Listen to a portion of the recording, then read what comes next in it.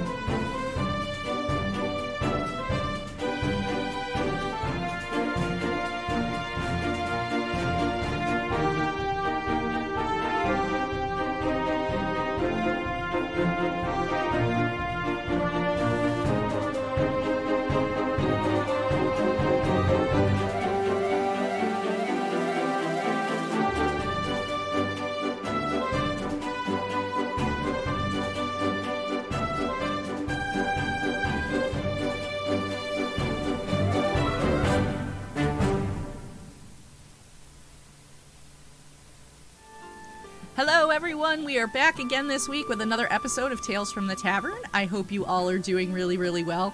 I have to play this for you guys. Unfortunately, you won't be able to hear it on Discord, but I have to play it for the chat. If you were here last week, you remember who our special guest was, and I got a behind-the-scenes recording from him, so here, I just have to play this for everybody in chat real quick. I'm Commander Shepard, and Tales from the Tavern is my favorite stream on Twitch. So I'm Commander Shepard. Oh, and sorry, I didn't mean to play it again. We're Commander Shepard approved. So there you go. Yep.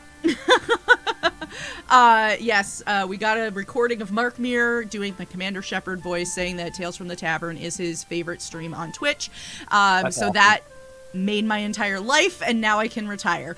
But that's not what's happening here tonight. So what I would like to do is I'm going to go around, I'm going to have everybody introduce themselves, and then if you are a new viewer to the stream, we'll tell you a little bit about how this works, and then we will get going. So, Anna, let's start with you. Welcome. Hey there. Very happy to be here. I'm Anna, aka Archival Despot in most places on the internet, queer and trans advocate, museum worker, and TTRPG streamer, podcaster. If any of that sounds interesting, you find me on Twitter at Archival Despot. You can find me streaming all over the place. Tuesday nights you can find me on Black Feather Guild playing a 5e Feywild campaign.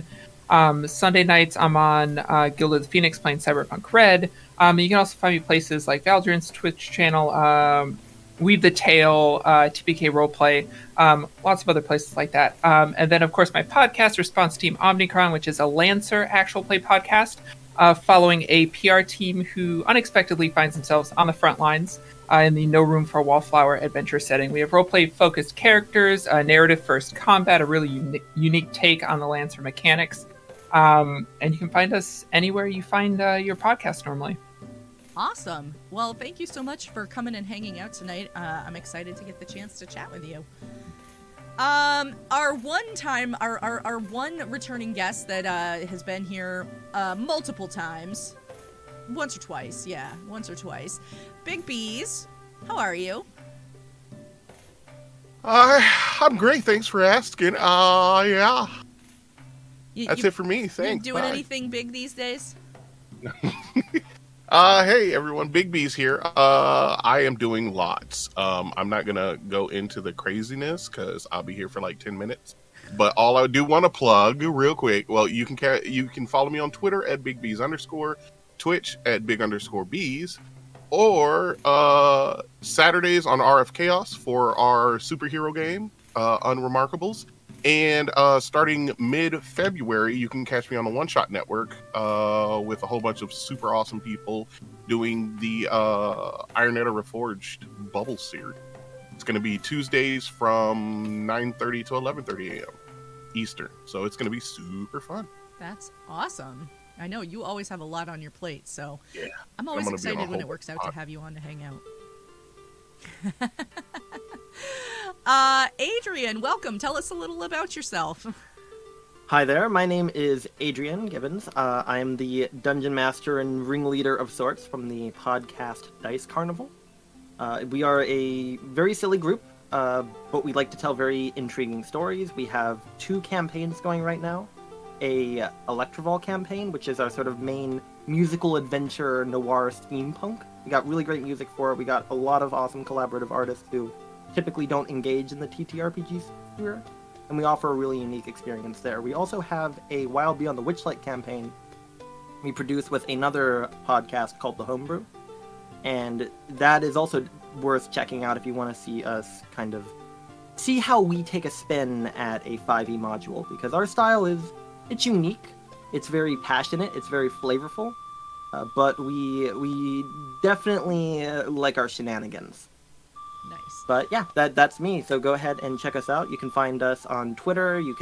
There's a link somewhere being dropped in the chat. Yep. You've heard to check us out, and I'm just happy to be here with all these wonderful people. Yeah, I'm excited to have you.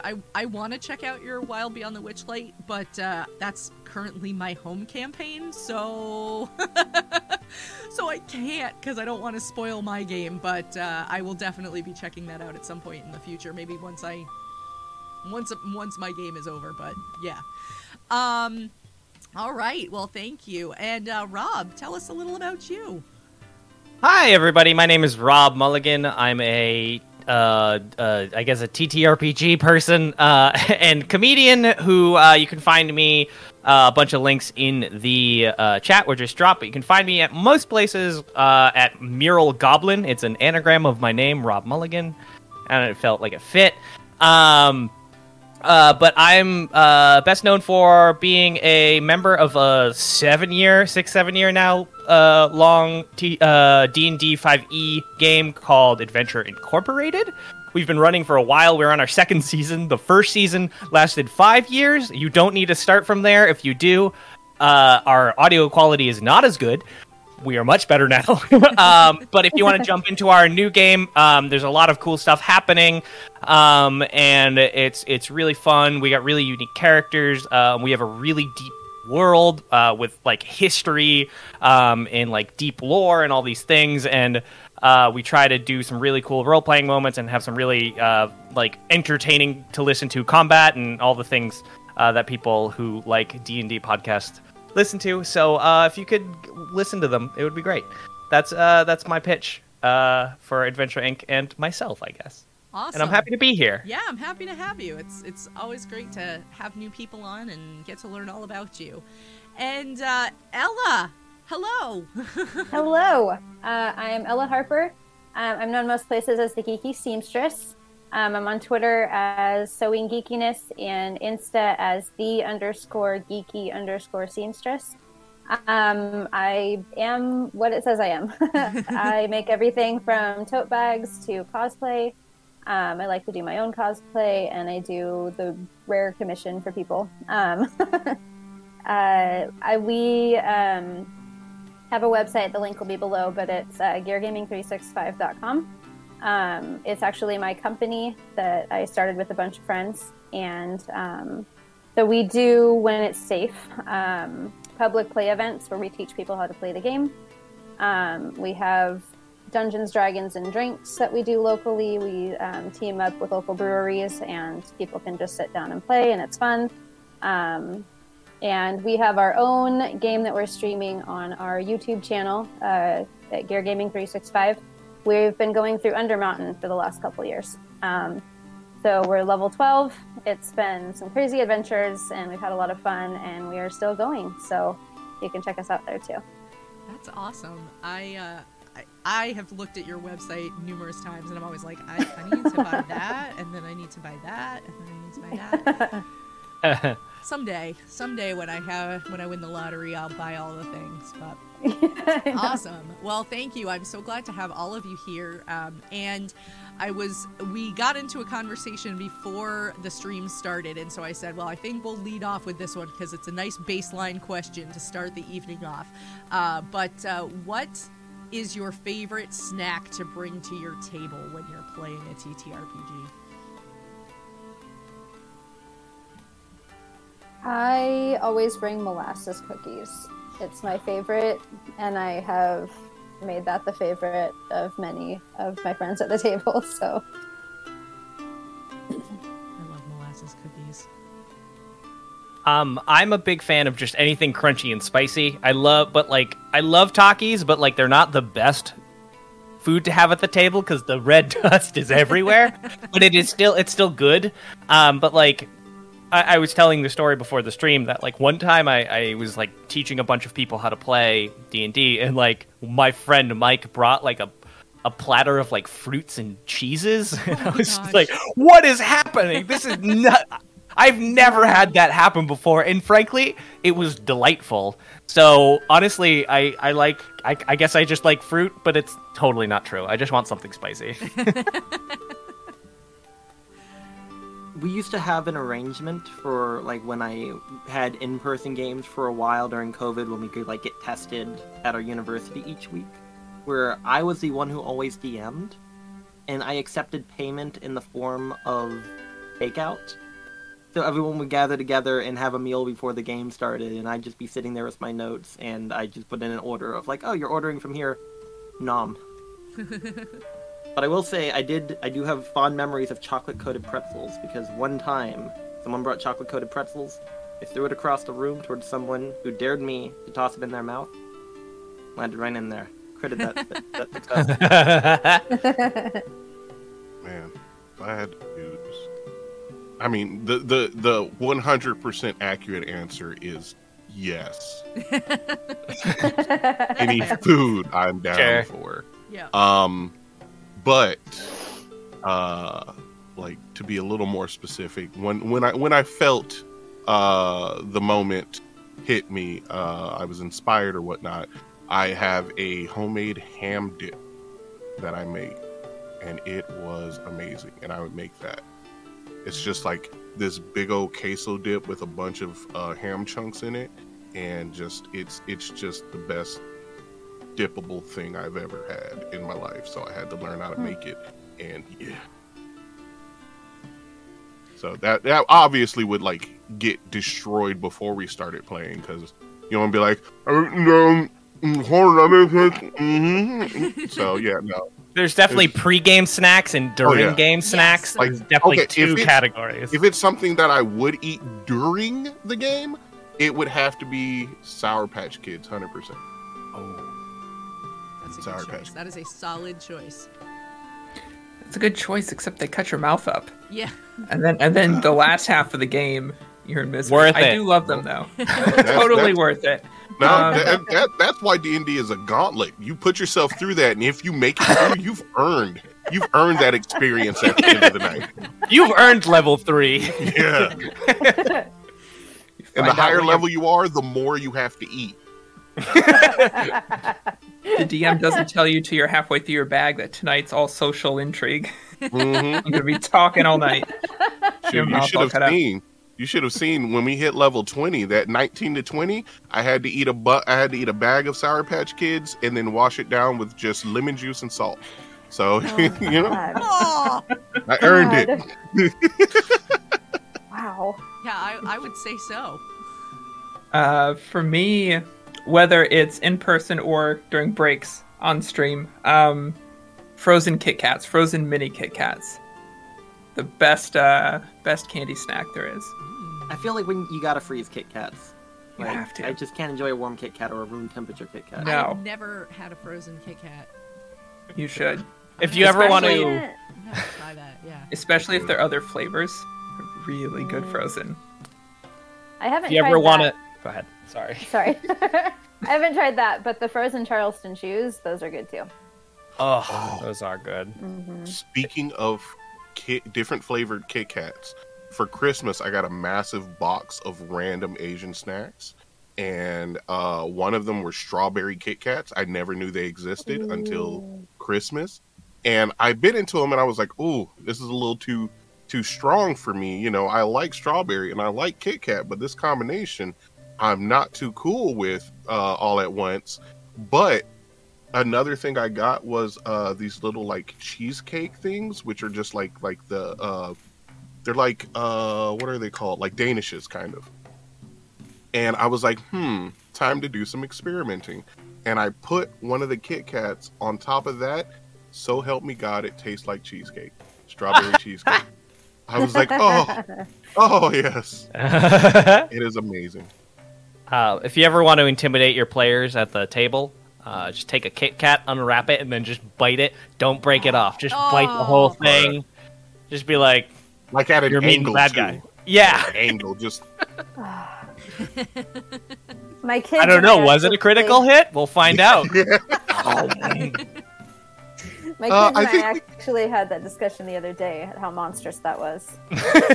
So, yeah. Chat's going, you don't eat it like that.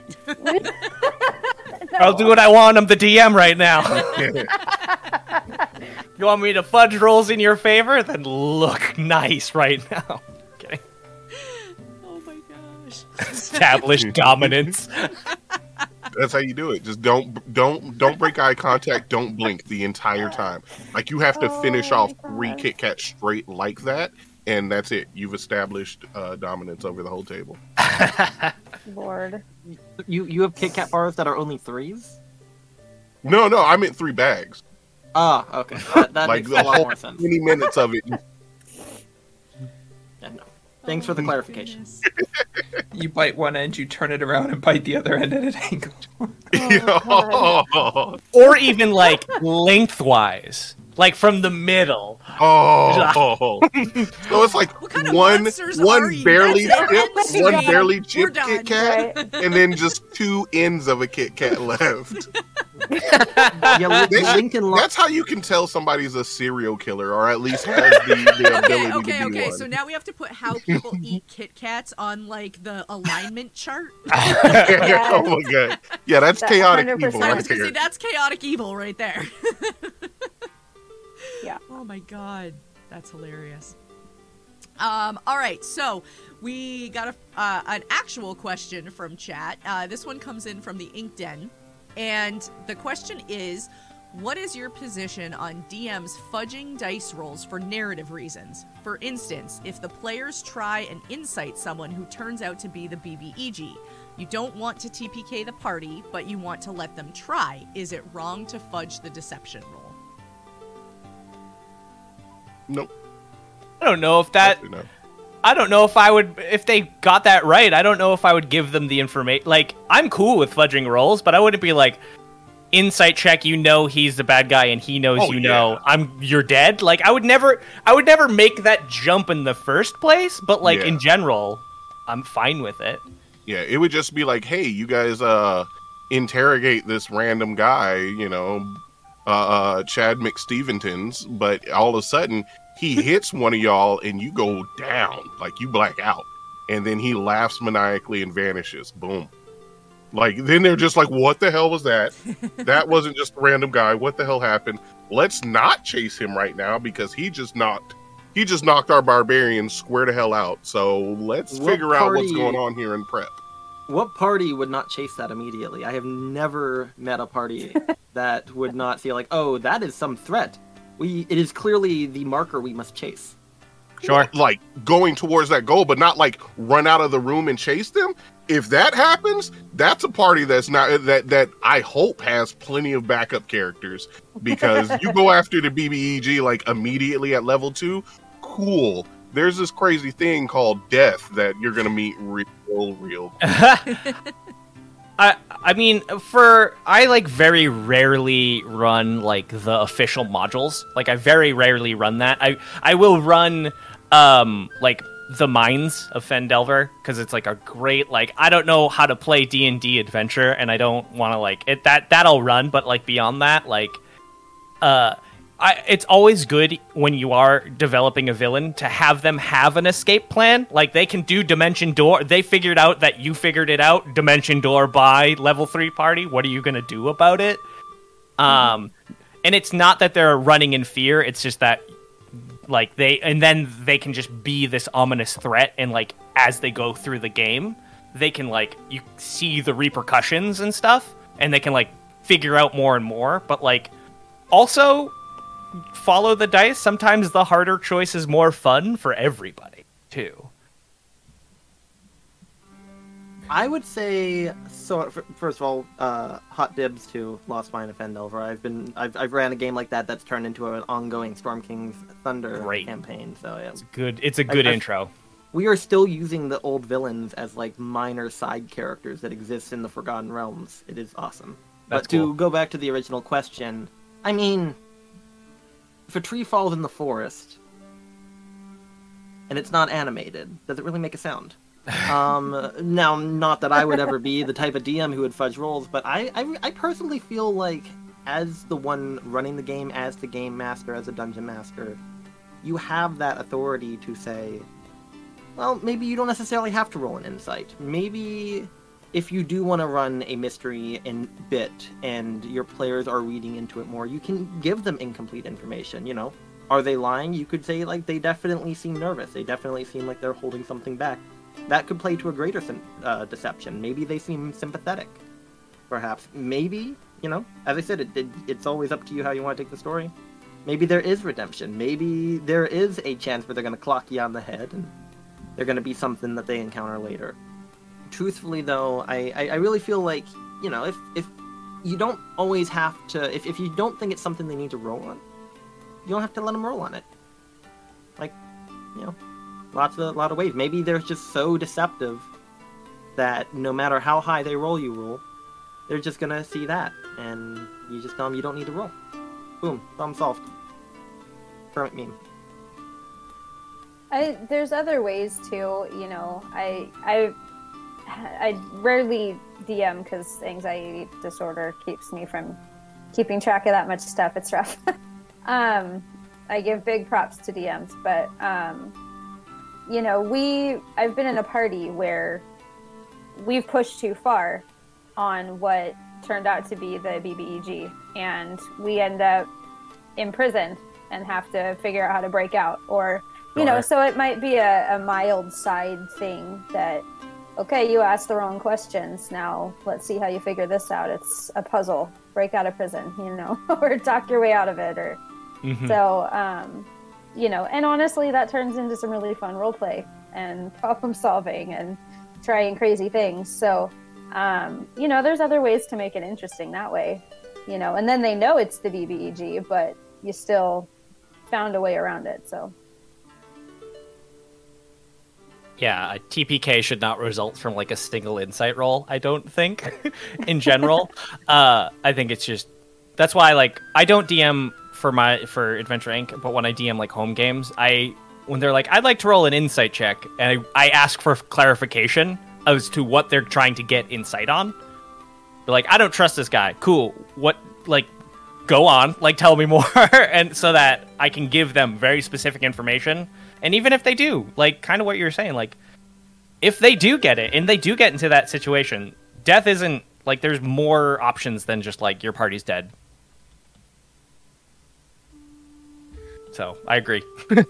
Yeah, and like it's been mentioned, insight. It's not magical. You're not reading anybody's mind or anything like that. There's only so much information you can get from it, and I mean, information that the campaign depends on, you know, should never be locked behind a single roll, anyways. I was just so if they fail the it, same thing. yeah. So if they fail it, it's not a huge deal. But the question overall of fudging dice, I always think narrative is the most important. If there's some place where you need to fudge to keep that narrative moving or to make it more exciting for the characters, for the players, then there's nothing wrong with that. I mean, as a DM, you have the authority to do that. Agreed. Now, if it's the situation where the goblin is holding a box over a pit of spikes and says, "You shoot me, all the puppies in the box fall in the volcano," I totally agree. As DM, you can roll an insight check to see if the goblin's lying about there being puppies in the box. Sure. I don't know why I picked that scenario, but I did. It's a really nightmare scenario. It's a very specific scenario, too. Yeah. Also, what the heck's going on with that goblin? Like, what is his end game? How is he the big bad evil guy? Like, that's what I... okay, but true story, that would be really awesome. If that's what it was. They could be magical puppies. They could be. And that's your whole quest is to save these puppies. They could actually look like puppies, but then they turn out to be luck dragons. Yeah. Yep, the more we canonize this, the more you're justifying the crap that spills out of my mouth. Yeah. Well, that's the whole reason we're here tonight. Someone in chat just said, you went dark with that scenario. What happened with you and puppies? Who hurt you? Clearly a goblin.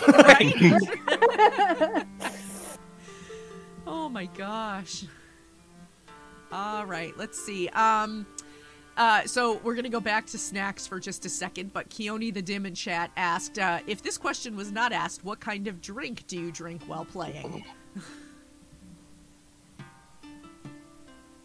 Yes. Pretty much, yes. Coffee, tea, soda. I want to say beer, but not when I'm recording the podcast, because when I'm recording the podcast, I have to like be focused. So it's usually like water. But when I'm like home game, I don't care. Let's get some like weird craft brews. Let's talk about it, and that's it. I agree. I definitely won't drink while doing a professional game, but like if it's just all of us sitting at home shooting stuff and just playing around, then a beer or two. If I can get that one out of all the 1% of wine that I'll actually drink, maybe that. But other than that, tea or water. I can never drink while I DM because my brain just does not have the faculties to push through that barrier, and I let my party get away with too much crap. So I usually only DM as a player. The problem is, being a forever DM, that almost never happens. So my go-to is the scalding throat juice that is tea. And my giant-ass thermos of water. Usually do seltzer water and water. Various flavors, whatever the store happens to have in stock, because it's always sold out.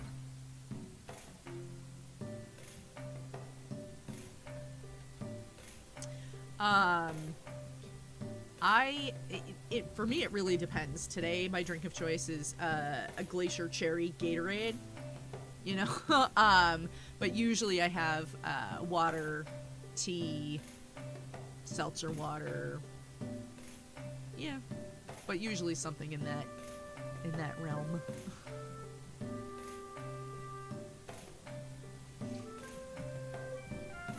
All right, let's see. Okay. Shan Wolf says, question for the class. Favorite game other than D&D? Like, favorite TTRPG other than D&D? I mean, I'm going to go with that because if we open it up to game, we could be here for a year. Yeah, so. I was like, how do you answer how much time you got? Right? That is the only one I've played so far, but I am exploring other options as far as good ones to jump in and learn. So I'll say my two are, of course, Aether and Steamworks. Every time I come on here, I'll say that. Yep. That is just such an amazing system. And one I played recently, not too recently, like a month or so ago. I know we're not supposed to go crazy with the profanity, but this is the title of the game. All right, I'll let it slide. It is called Gunfucks, and it is a Borderlands TTRPG. Oh, that would make sense. Yes, sure. And it is so fun. I love it. So those two are I would have to say those are great. I mean, Aether and Steamworks I like so much that I made my first one shot on that system. So. I am also a big fan of Aether and Steamworks, and am going to be teaming up with one of my channel moderators, Wolf's Blood, who is going to be GMing a podcast of that. So, sweet. I'm always partial to anything that is like powered by the Apocalypse system. Like always, it's just a very good narrative system. I did a stream for a while that was like the basically their version of D&D, Dungeon World. That's what it is. But like that system, I just think is great because it just like it makes it's very good for making combat feel cinematic, which I feel like a lot of games sometimes can get too chunky or not be chunky enough, or crunchy rather, crunchy enough, and it's like the perfect blend for me. I will also say, teenage Rob has a fond memory of playing Werewolf the Apocalypse. I don't know if it was a good game, but I had so much fun with it that I don't know. I have a fond memory of it. I would say I usually kind of come back to my own modified version of 5e, borrowing from other sort of source books, from other systems and stuff like that. I'd say the one that I lean on the most, though, that I really enjoy running is the Tales from the Loop / Things from the Flood system, Simon Stollenhag, which is... I like it because I can pull out the book. I can be running a D&D game where I decide, hey, I want to put an intrigue, I want to make things feel cinematic. When I want to describe stuff for my own content, I always feel like I'm leaning back on that one and the sort of plot structures that it gives, because that's a very scene-based and very intrigue-based system. I really enjoy it. And it has little bits of sci-fi, and I don't know. I just like the overall aesthetic of that one. So I haven't had a chance to make too much content with it directly. It's always such a hard question for me because my favorite depends on what I'm trying to do in the game. Mm-hmm. If it's a big, long-term adventure game that's not D&D, Pathfinder, I love going to. Sure. If it's a mission-based or heist-based game, Forged in the Dark systems are always best. I love Blades in the Dark. If I want something super crunchy, I love Lancer for all that customization and all the things you can do tactically. Horror, Quietus. So it really depends on what kind of game I'm trying to achieve, because they're all really good at something, and usually just that one thing. D&D has a problem sometimes of trying to be good at everything, and I think that's why a lot of people walk away from it not always feeling the best. I don't know that I have a single favorite game. It just depends on what kind of story I'm trying to tell. Makes sense. Like B said, Aether and Steamworks is a really fun system.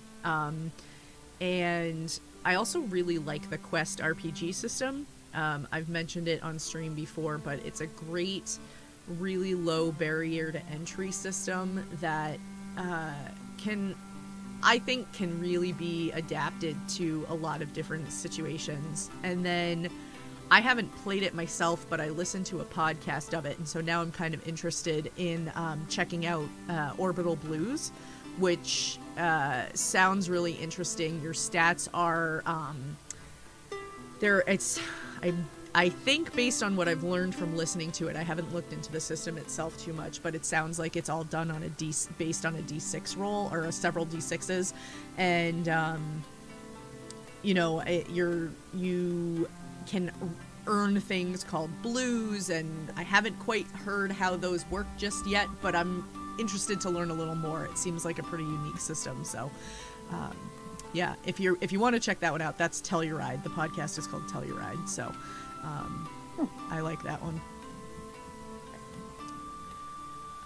Chat's going, Quest is freaking cool. I played it once. Yeah, I agree. It's a good one, and it's very easy to modify. It's like a D20, but your hit points are a set amount. If you're a caster, you have a set number of points that you can do. You can spend on different actions in the course of your turn, and then as the game plays, you can earn back some of those points based on things that you do. It almost functions like inspiration in D&D. So, it's neat. And the thing that's really awesome too is the system. You can buy it, which obviously is really great, but the creators literally put right in the book, we don't care how you got this system. If somebody photocopied it and gave it to you, great. We're just happy it's in your hands. So, it's a good one. I like that a lot. All right, let's see. Okay. Carbonity says, favorite house rule or most important rule at your table?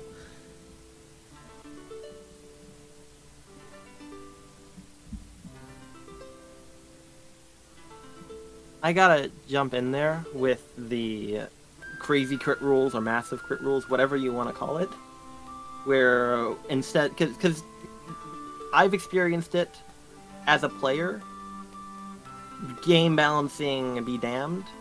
There's nothing more disappointing than getting a crit and rolling like a 1 and a 2 on your damage dice. Yeah. So I like that, being able to, like, the idea here is you roll the dice, but you maximize them first.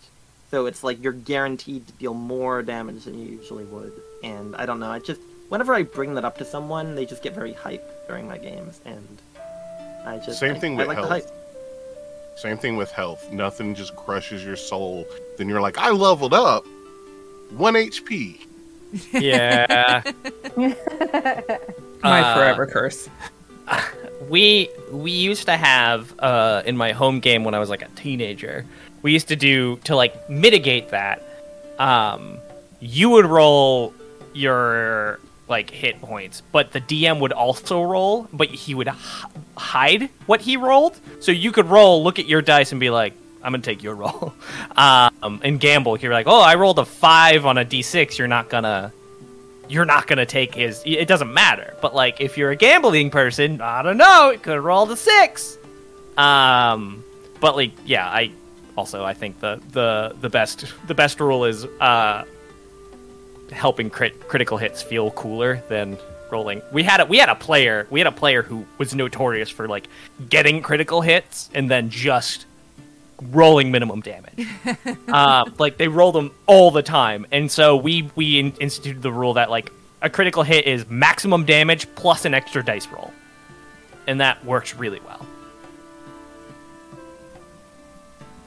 For the campaign that we're running, the DM instituted that our stats would be the standard array +1, so we added 1 to all of those numbers. It wasn't too unbalanced, but it made us a little less squishy starting out at level 1, which made it more fun for the DM throwing things at us. So, and you know, it's just kind of made us just a little bit more powerful, but in the long term, it's made the game more fun because, I mean, really, we're a little tougher, but not in an unbalanced way. So that's just made it a little less nerve-wracking for us, I guess. I'm extremely evil, so my favorite rule. It's not a rule I came up with. I actually played with a group not too long ago, and I was reading over the DM's rules, and I saw it, and at first I was like, why in hell? But then I thought about it, and I was like, holy crap, that adds a whole new level to the game. When you go down, when you hit 0 hit points, you don't roll death save. The DM does, and you don't know. Like, they just roll. That's terrifying. Yes. So it's not like, okay, what, you got 2 death saves? All right, we'll come back to you, I guess, soon. You know, maybe one more round. No, if they go down, you don't know if the DM was like, all right, oh, that's a 20. Oh, that's up. Bye. No, you don't know. You got to get there as soon as possible because you wait too many turns and you're like, all right, well, I cast heal wounds on. No, you don't. Oh no, you don't. Oh. That's gross. Yeah, so I thought it was crazy, but like it just adds that suspense, that I like that a lot, actually. Craziness to the oh. Sorry, I use a similar rule that I was going to talk about. I don't roll it for them, but since we're playing online, I have them whisper it to me, and they're not allowed to indicate to everyone else how it went. So they have to keep themselves muted when they whisper it, so that there's no cursing to give away, how bad they rolled. And it raises the stakes a lot. And we have had situations where somebody died because the party thought they had another turn to heal them. Oh no. We just had, this is a bit of a spoiler for my podcast, but deal with it.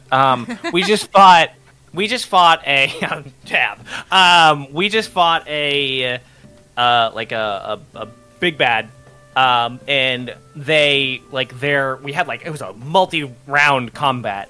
Like it was like a multi-phase combat, and like in the first phase they took away our sight, so it was like a really hard to dispel darkness, or the second phase was darkness, but it wasn't like normally dispelled. The first one was silence, and we have a heavy caster party. But the third one was he took away our touch, and what that meant is we did not know how many hit points we lost anytime we took damage. We only knew how much if a healer healed us, we also knew if we went down, we knew we went down. But we did not know how many hit points we had at any given time. And it was throwing, like, weird stuff at us all the time, so we were just like, I hope we're not dead yet. We had good ideas that, like, we definitely have 10 more hit points because we healed them, but were we at 11 before? I don't know. It was one of the tensest fights, so... Stuff like that's great, but it's also the worst. You were robbed of your heals. Your feels. Yes. No feels. I was going to say something, but I forgot it now, so, just ignore me. It'll come back to you as soon as the stream ends. Exactly. Every See time. you after break. Every time.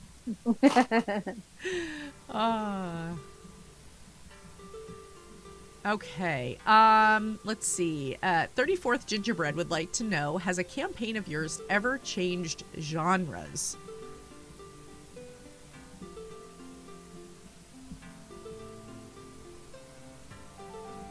Kind of.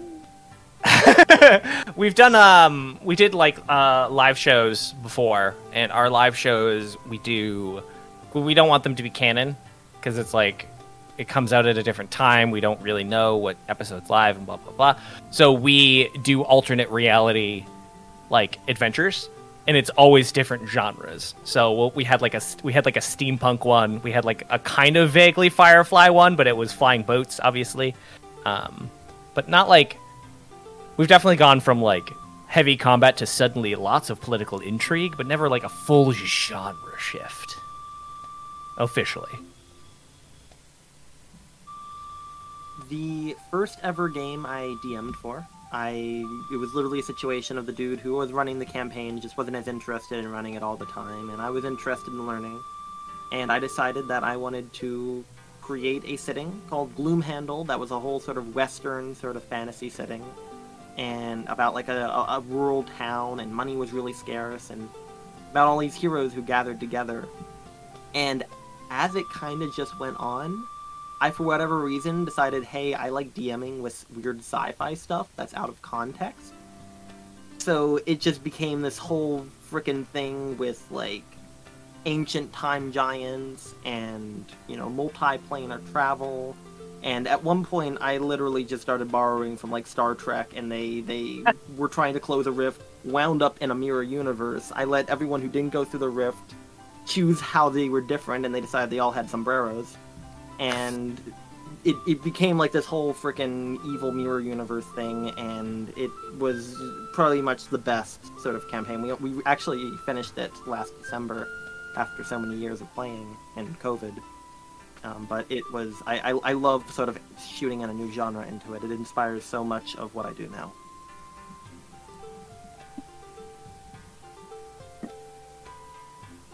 I haven't had a genre shift, but we might actually be facing a storyline shift in our campaign. We have the choice to keep going through Undermountain. My character actually died this last session. Oh no! Yeah, it was rough. We need to get some F's in chat. So we're in a position where they could potentially get me brought back, or we could go on a side mission to Myth Draenor. Our DM has a whole kind of side thing. I have a sentient sword, whose sentience is from there and wants to return. So it's a side thing we could do. Or I could just roll in one of my new characters. So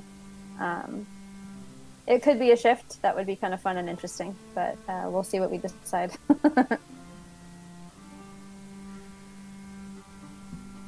I've never had one change genres. Actually, I've never had one change genres or really anything like that, but I do know Waffles Maple Syrup channel, they were playing a Pathfinder game, and they didn't just change genres, they changed entire systems to do it. They went from playing Pathfinder to playing Starfinder. So it was really interesting. I'm not super familiar with how the storyline worked, but it all like played into, you know, the storyline and everything. I thought it was a really cool way to tie together their two different stories, but like have them be notably different from each other as well.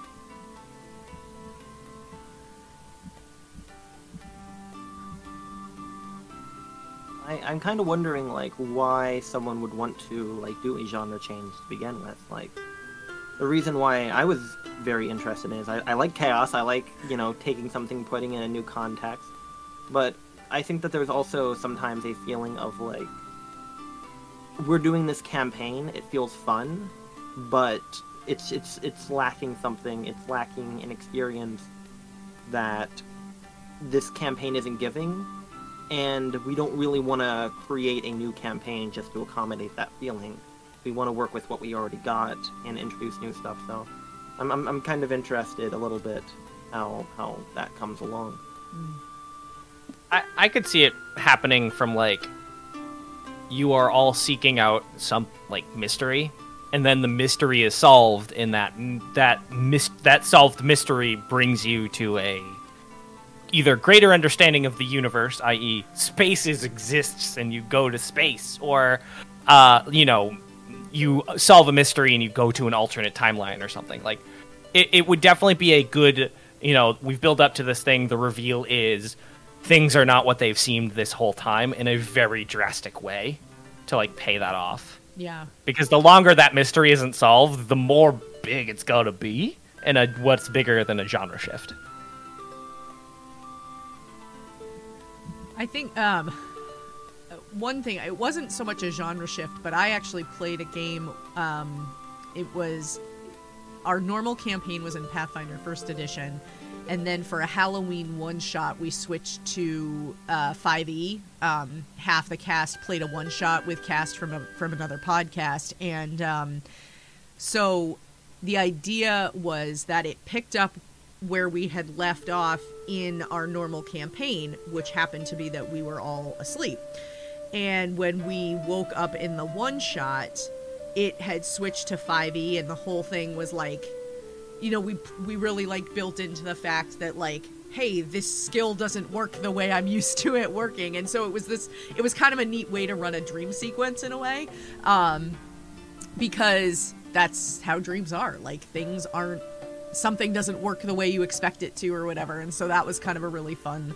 So it wasn't so much a genre shift, but it was a neat way to shift systems and have it still play into the storyline. So that was fun. I will vow That sounds here. cool. Yeah. That sounds wonderful. I will vow here, live right now, I will find a way to run Curse of Strahd like Rocky Horror Picture Show. Okay, so we need to clip that. Right? Tatiana will be a drag king. Oh my god. So where do I put my I'll have to play application in? Strahd as Frank. Yeah, how do I get... Can I play a bard? It's an all bard party, how about? Yeah. Oh my god. and of course, Castle Ravenloft has to shoot into space Yes. during the final sequence. Yes. Duh. For sure. Amazing. Oh, that would be awesome. I really like that plan. Oh, somebody in chat just said, oops, all bards. Yes, exactly. I did play an all cleric one shot last summer as part of a fundraiser stream. There was 5 of us, and we were all different clerics of varying domains, and we called ourselves the Amen.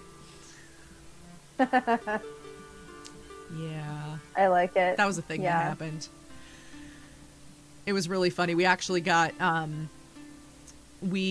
somebody to do up like a intro song for it that was very loosely based on the A-Team and everything. So It was fantastic. That sounds great.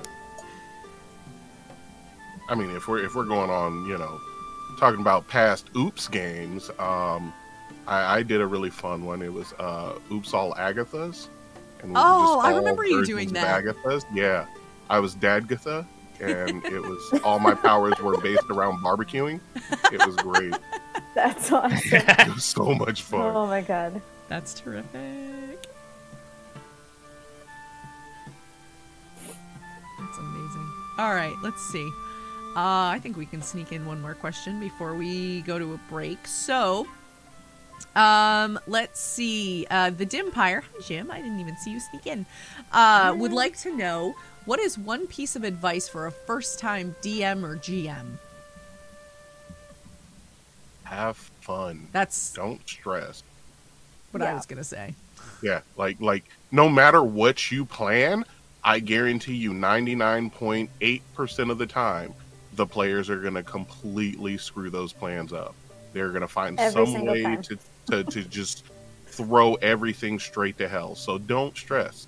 Just the whole thing, the whole reason, like it says in the I think in the DM's guide, a whole point of this is just to have fun.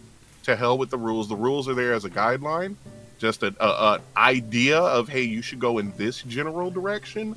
But like what happens, you don't have to read it front to back to know what's going on. Just have a general idea and just have fun. Yeah, you're supposed to have fun too. It's not just about the players having fun. Mm-hmm. So it's a game for everybody. So, make sure that you're enjoying it as well. One piece of advice I got that was really helpful for me is I am a planner, and that is the worst DM. Don't be planning, ever. Like, having a guideline is better than having a full plan. And like a few backup random encounters in case like things go off the rails and you have something to throw in there. But like, if your idea is for your party to go into the forest where there's a dark evil tower that the bad guy is, and they say, let's check the hills, the tower can be there. It doesn't have to be where you drew it on the map initially. If it hasn't been established yet, it's anywhere. If you want, like, that's not like railroading your party. That's just building a story that they want to do. That's rewarding their choices. So, like, reward their choices with your story, is kind of the long way of saying that. And you do that by not being like, they're going to do this, and then they're going to do this, and then they're going to do this, because that's never going to happen. Never happens. Never going to happen. Yeah, both of those were what I was going to mention. So not to repeat it, have a name generator handy.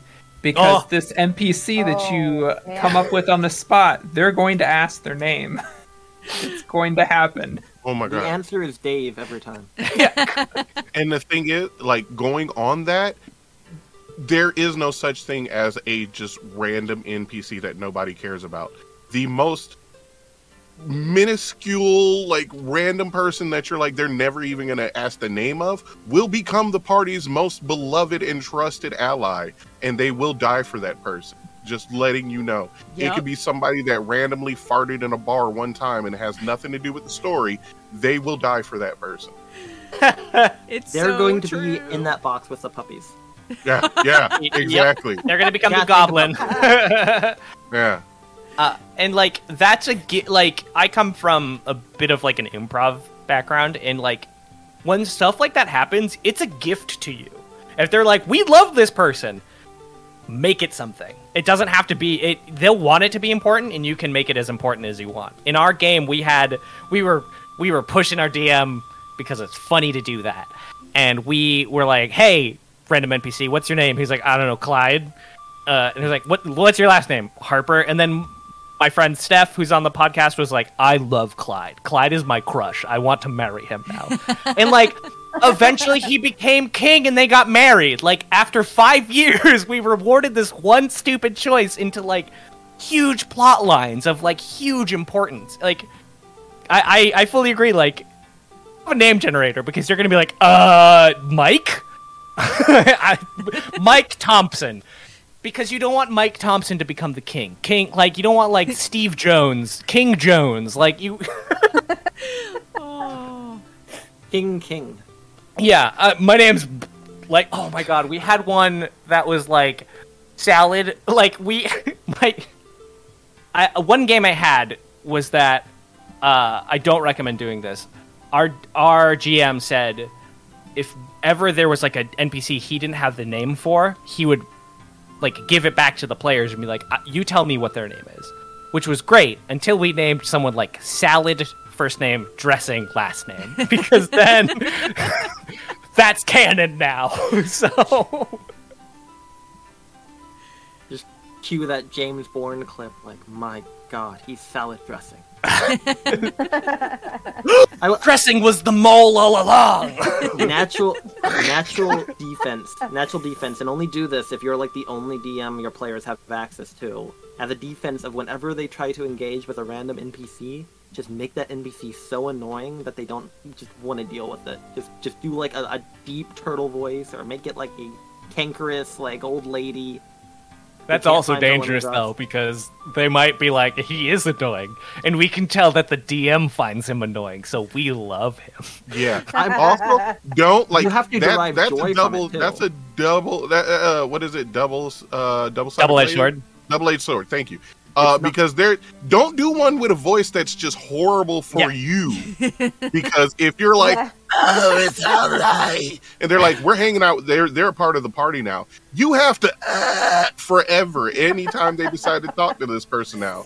Get some cough drops. Right? Yeah. Made a mistake. But Go is make it so yourself some bad? tea. Is it so bad if you're deriving joy from your players' suffering?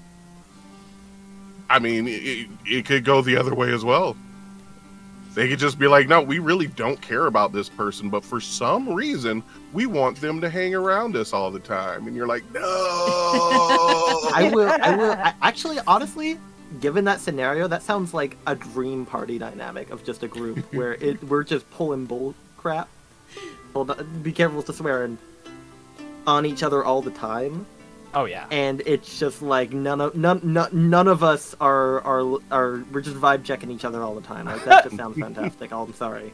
Oh, that reminds me. Actually, the house rule question from earlier. It just reminded me actually of my favorite house rule, which is you can never roll against your own party members. So like if you want to steal something from somebody, they have to let you or they don't, because then it just prevents like. It allows for the vibe check party, right? Like, it allows for you, like, we're all hanging out and we're all good friends, but, like, if you're trying to steal from me, I know. And then, yeah.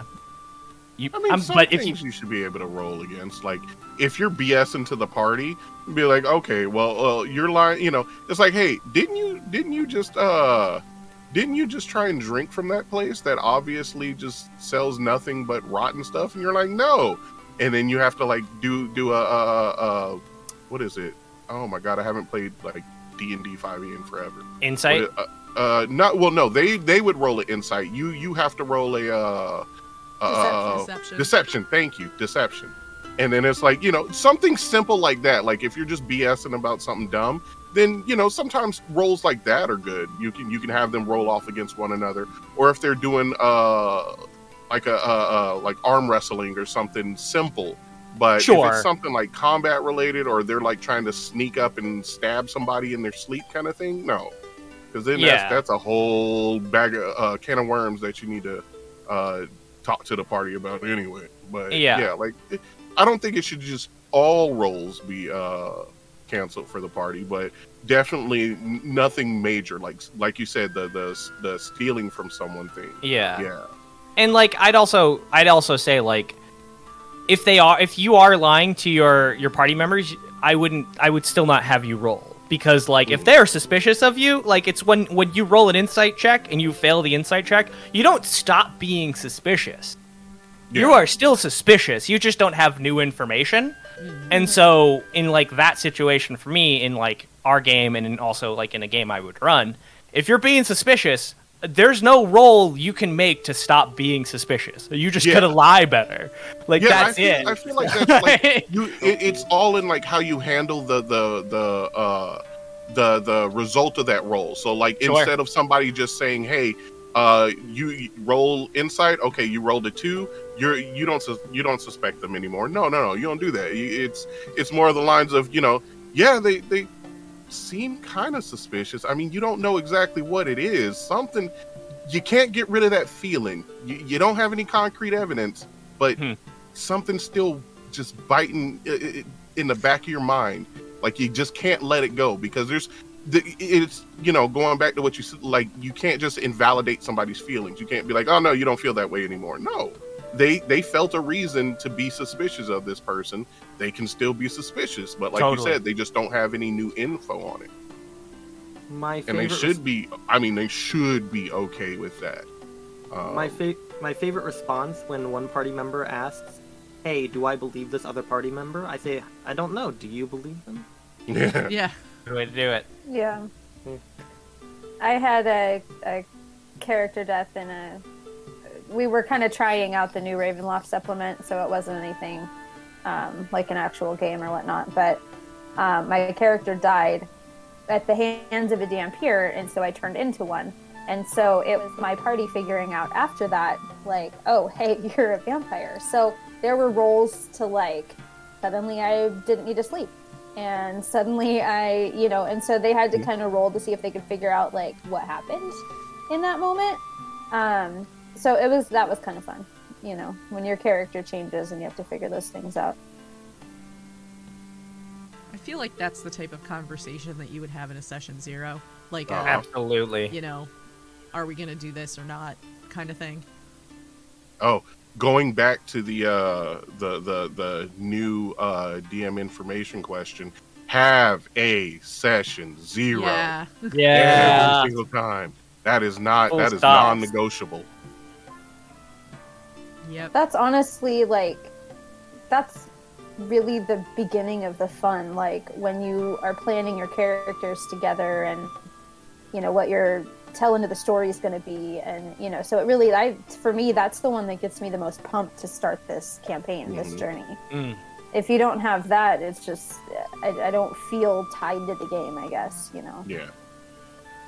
And I think, too, where so many of us now are playing with online groups and, that sort of thing, that if you're meeting a group of people for the first time, or maybe you only know the person who invited you to the game or whatever, like, it's so important because it just will help you get to know people and, what their comfort level is with certain things and how, what's the joking like, what's the banter like between your social group and Sure. Things like that. Because in a session 0, that might be when you figure out, what, this is not the group for me.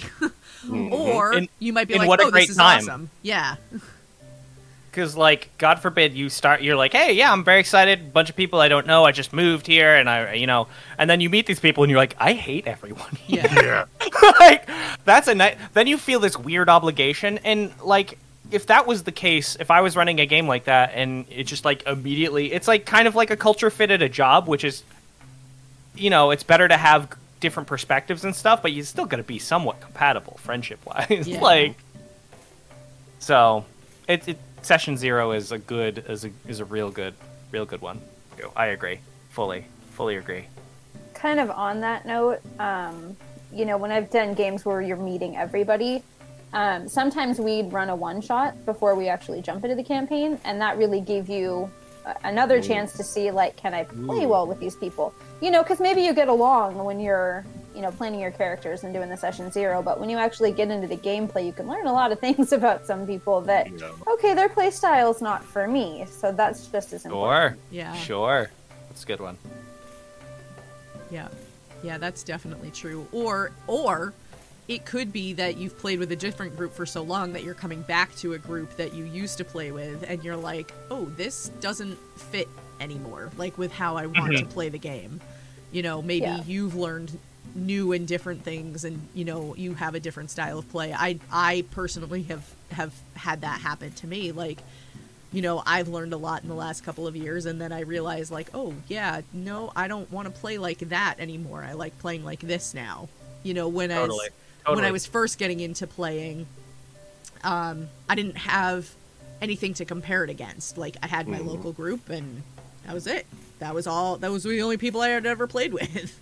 So I didn't know anything different. But yeah, as you start playing with new and more people, you know, you learn different things about how you like to play and don't like to play. And, you know, it becomes more and more important to find a group of people that are going to fit how you want to play. Because it all comes back to that having fun thing. Fun. Yeah. Yeah. Playing with a lot of different people, though, over time, you do pick up things in each game that's kind of like, I really like that. I want to, you know, I'm going to look for that. And it's just, you know, the diversification of all these different things that different people do that make the game that much more fun and interesting. And it's awesome. I love it. Yeah. And it's also good for being like, hey, by the way, me as a player, here are my hard limits. Here's my boundaries. I don't like dealing with this theme. I'm not cool with player romance. Or, heck yeah, player romance. Like, those are things that, if they're never established and they come up and it's never talked about, you're like, everyone's just like, I don't know what to do. So it's just better to have this sort of... It's like you're establishing a social contract, which benefits everyone in the room, not just the DM. Definitely. Yes. Well, this is probably a great time for us to pause and take a break. So we are going to do that, and we will be back in just a few minutes. So if we haven't answered your question yet, we will absolutely get to it after the break, and we will see you in just a few minutes.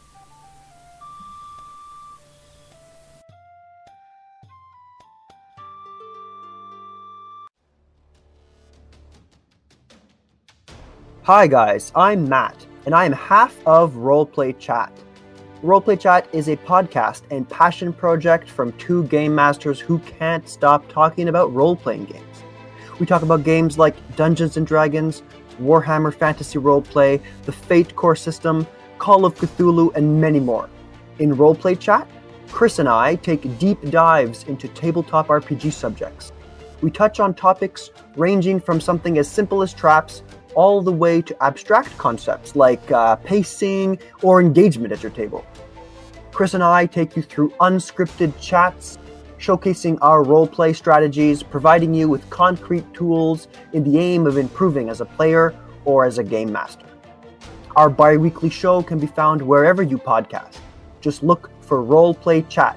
That's ROLE Play Chat. Hello, we are back from break. I hope you all had a good break as well. We are going to dive right back into some of the questions that we got. And so let's see, where did we leave off? We left off with... okay, here we go. Brahm, the Nat 1 digital artist, would like to know, do you prefer that there are rules for everything like in Pathfinder or D&D 3.5, or do you prefer D&D 5e where rules are not set in stone and a lot depends on if the DM allows it or not? What are pros and cons to having too many rules set in stone? Well, how much time do you have? Oh man, that's a loaded one. I know. I think it's a lot more fun when you have the guidelines.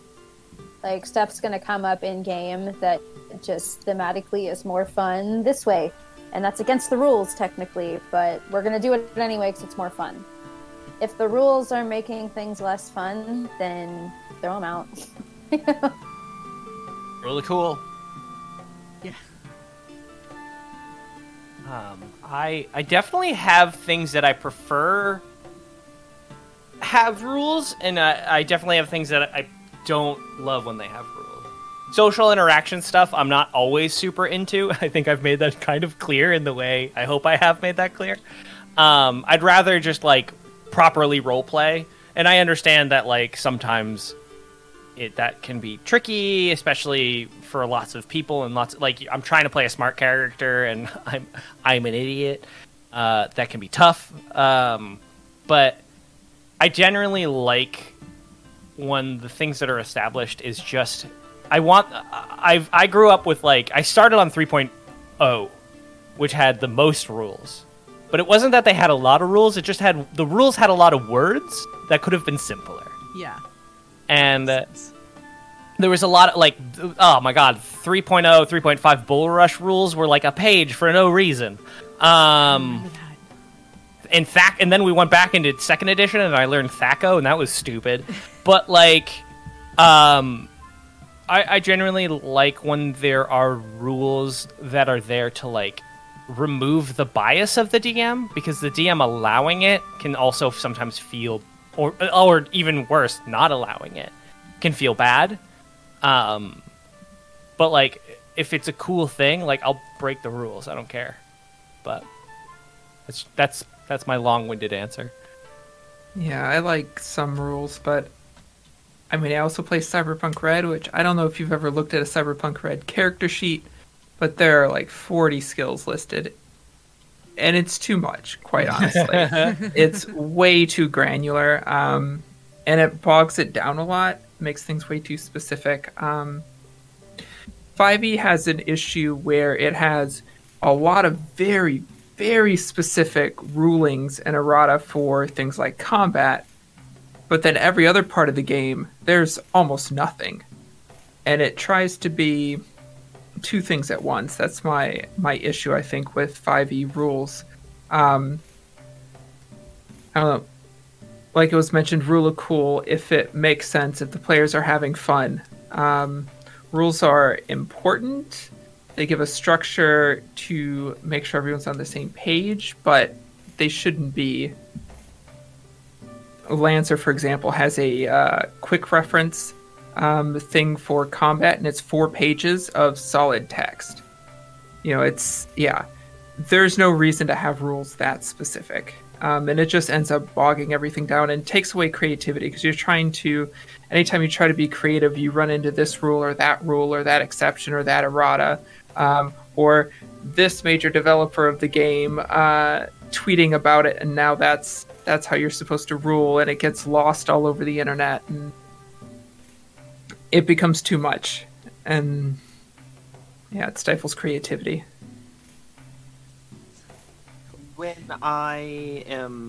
Whenever like a book comes out, or it's like a book I'm looking back on because I'm frankly new to this sphere of things, I tend to really enjoy the ones that frankly have a whole lot of gaps in it, like Storm King Thunder as an example, because I see that as an opportunity to fill it up with a whole bunch of like my own stuff, like why exactly are we doing this? What other agents are there? What's actually driving you forward? But that's pretty much because I'm a glutton for punishment, and that's just generally how I roll. I am actually somewhat critical of when they don't offer a lot of guidance of how things go, or sometimes it feels like it's not made very clear why this character exists here to even begin with, or how they're intended to be. Because I worry for other players who I'm always trying to like convince to try their hand at DMing, because I genuinely think they'd be good at it. It can make that a little bit of a stretch for them. But at the same time, too, I think that there is also a big concern for having too many rulings. I get shudders every time I look at a Pathfinder grapple sheet. Oh my god. Yep. But ultimately, yeah, in my own games though, I tend to very much rely on the rule of cool and fun tangents we go on, as long as we bring it back to like a cool development in the story based on that stuff. Incidentally, going back to the Pathfinder grapple rules, I played in 2 Pathfinder first edition streams for a couple of years, and we jokingly made a flowchart for the grapple rules, and it was like, if this, then this, and finally by the time we stopped playing, we were like, did they roll this? Yep, they grapple. It was just like, nope, we're not going through that every time. There's this game design principle. I like sometimes, you know, we've all done it. We'll just like be up late, YouTube. All right, let's learn about game design. The one that has like, as someone who's like done a lot of Dungeons and Dragons and stuff, the one that's really stuck with me, like that I still think about, is like there was a video about something called like the mechanics are the message, and that like the way the game should play should feel like the story you're trying to tell. So like if you are trying to grapple an octopus, it should feel complicated. But if that's not like adding to the feel and the vibe of the gameplay, if the gameplay isn't enhancing the story or the story is holding back that, because like the problem that like Archival Despotty was saying is that like D&D tries to do too many things at once. And so what happens is like there's like a game and then there's like a story and then they feel like they're separate things. So when you can bring them together with like cool gameplay mechanics, like something like you're in a war and so like there's this other thing happening and you can like kind of incorporate a lot of things and you're trying to negotiate and blah blah blah. It feels much cooler than like, well, hold on, let's see what the rules say about this specific scenario. So like if it's not adding to the feel and the vibe and the like story you're trying to tell, it's probably chaff and should be thrown out. But if you are trying to run a Lancer game with a complicated mecha system where everything has a gun that shoots, I believe, like non-Euclidean lasers or something. Like I read the rulebook and it's great. Yes. But it should feel complicated because it's meant to, right? That's my thought.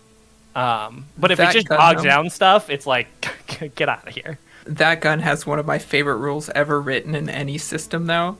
It deals damage that can't be prevented, and in the core rules, it says that, or in the supplement that it's in, that no future rules, expansions, or narratives can ever change this feature.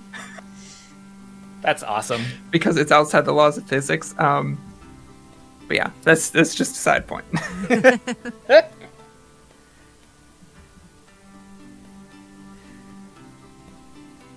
But yeah, that's my thought. Yeah. Sounds like someone just bought a whole bunch of those guns and is trying to hype up the value, let's be honest. I don't have an issue with rules. I mean, put as many rules as you want. You know, it can be an encyclopedia of rules. When it comes down to it, for the most part, I'm probably going to ignore them for the sake of gameplay. So, I mean, I may look at something briefly, and if it starts to get wordy, I'm like, okay, not reading that. I'm just going to make a snap decision. Boom. So, I mean, I think it's better to have a bunch of rules just for people who rely on those, and then the people who don't can just ignore them, instead of just something that's like, hey, you can do things, just decide on them, because then those people that need structure, they're just like, I'm lost, I don't know what to do, and you know, it makes it unbearable for them. But yeah, I'm fine with it, because like I said, I will ignore them if I feel the need to.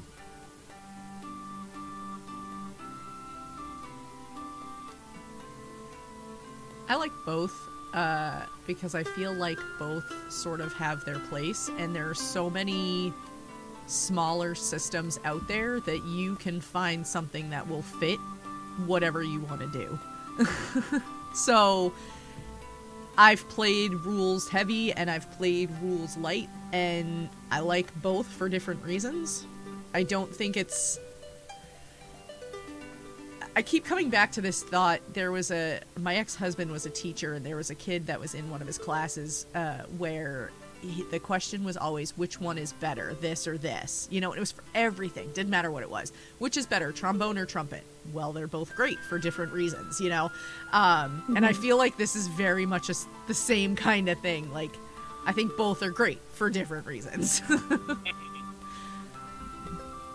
And I do think a weakness of D&D is that, like, some people will see, like, oh, people who optimize their characters are not playing to the spirit of the rules. Yeah. But then there's also other people who are like, but I want to win against the bad guy. Why would I make my character worse? And there's this, like, kind of... There's not often a lot of, like, well, both are good for different reasons. Yeah. And then it leads to, like, the third way of being like, well, throw it away! Because who cares? Which can and cannot be good, too. But, like, all of those ways are correct. Whatever you derive joy from, as long as you aren't taking it from other people, do your thing. There you go. It's as simple as that. That's the best rule. Have fun. Yep. Or else. Yeah. And if you aren't experiencing joy, if it's a situation where you feel like I want to play to the spirit of the game, but I consistently feel bad because this person next to me is always optimizing their character build and succeeding at way more things than me, then don't try to hold resentment towards them. They're playing the game in a way that's fun for them, and if you're having other feelings about that, talk to your DM, see if there's something that you can do about playing it a way that you think might be a bit better for you. Yeah, totally. And sometimes, too, stuff like that just comes about from having a conversation because you may have an idea for something that nobody else at the table had considered before. Because you might say, like, hey, what if we did this for... I can't come up with an example right now, but, you know, what if we did this instead of that? Or we reworded the rule, you know, as an and instead of an or something like that. You know, sometimes just a minor change to the rule can make it that much more enjoyable for everybody. Mm-hmm. Totally. And, like, some people optimize their characters to be strong. Some people optimize their backstory. Yeah. Right? Like, we have all had the 3-page backstory that you're like, man, I gotta read this. Yeah. Like, there's a lot of characters in this. So.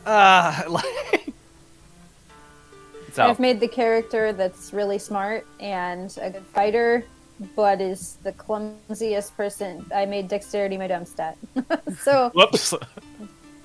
But I did it on purpose because it was hilarious. I was Sure. tripping over things or dropping things all the time, or, you know. So.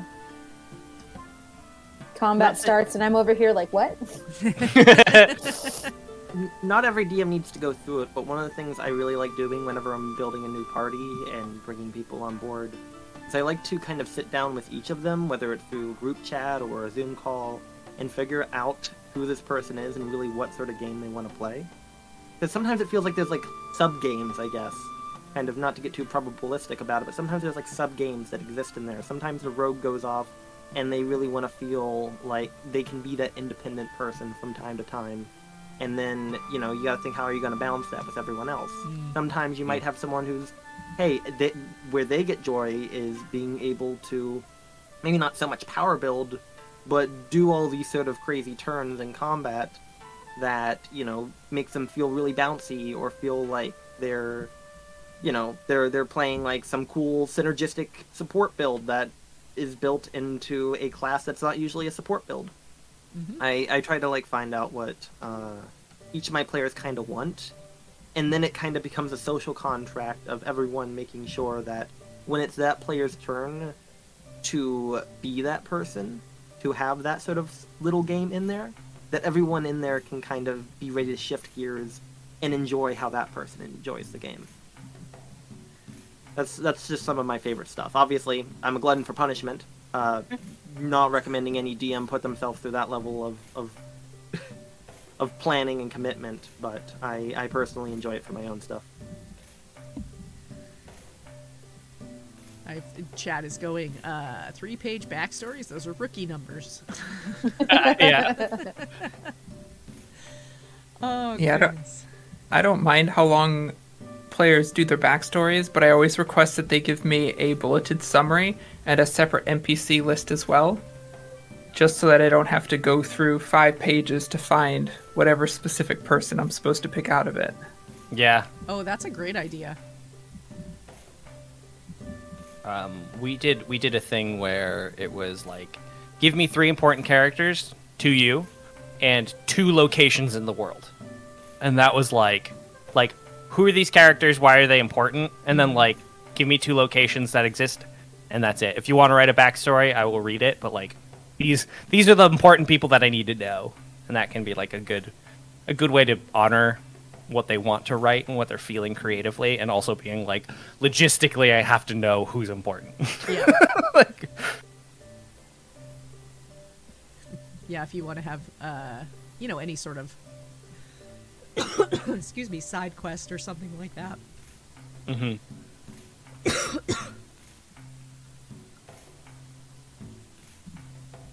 All right. Excuse me. Sorry. Cawthon, use the Ask My Question Next feature. If you have 1,000 channel points, we do have that available. And so you can bump your question up to the next one in the queue. So Cawthon has used that, and so we're going to jump to his question next, and then we'll come back to the ones that we are still trying to get to. Cawthon would like to know, what is your favorite character that you've ever made or played?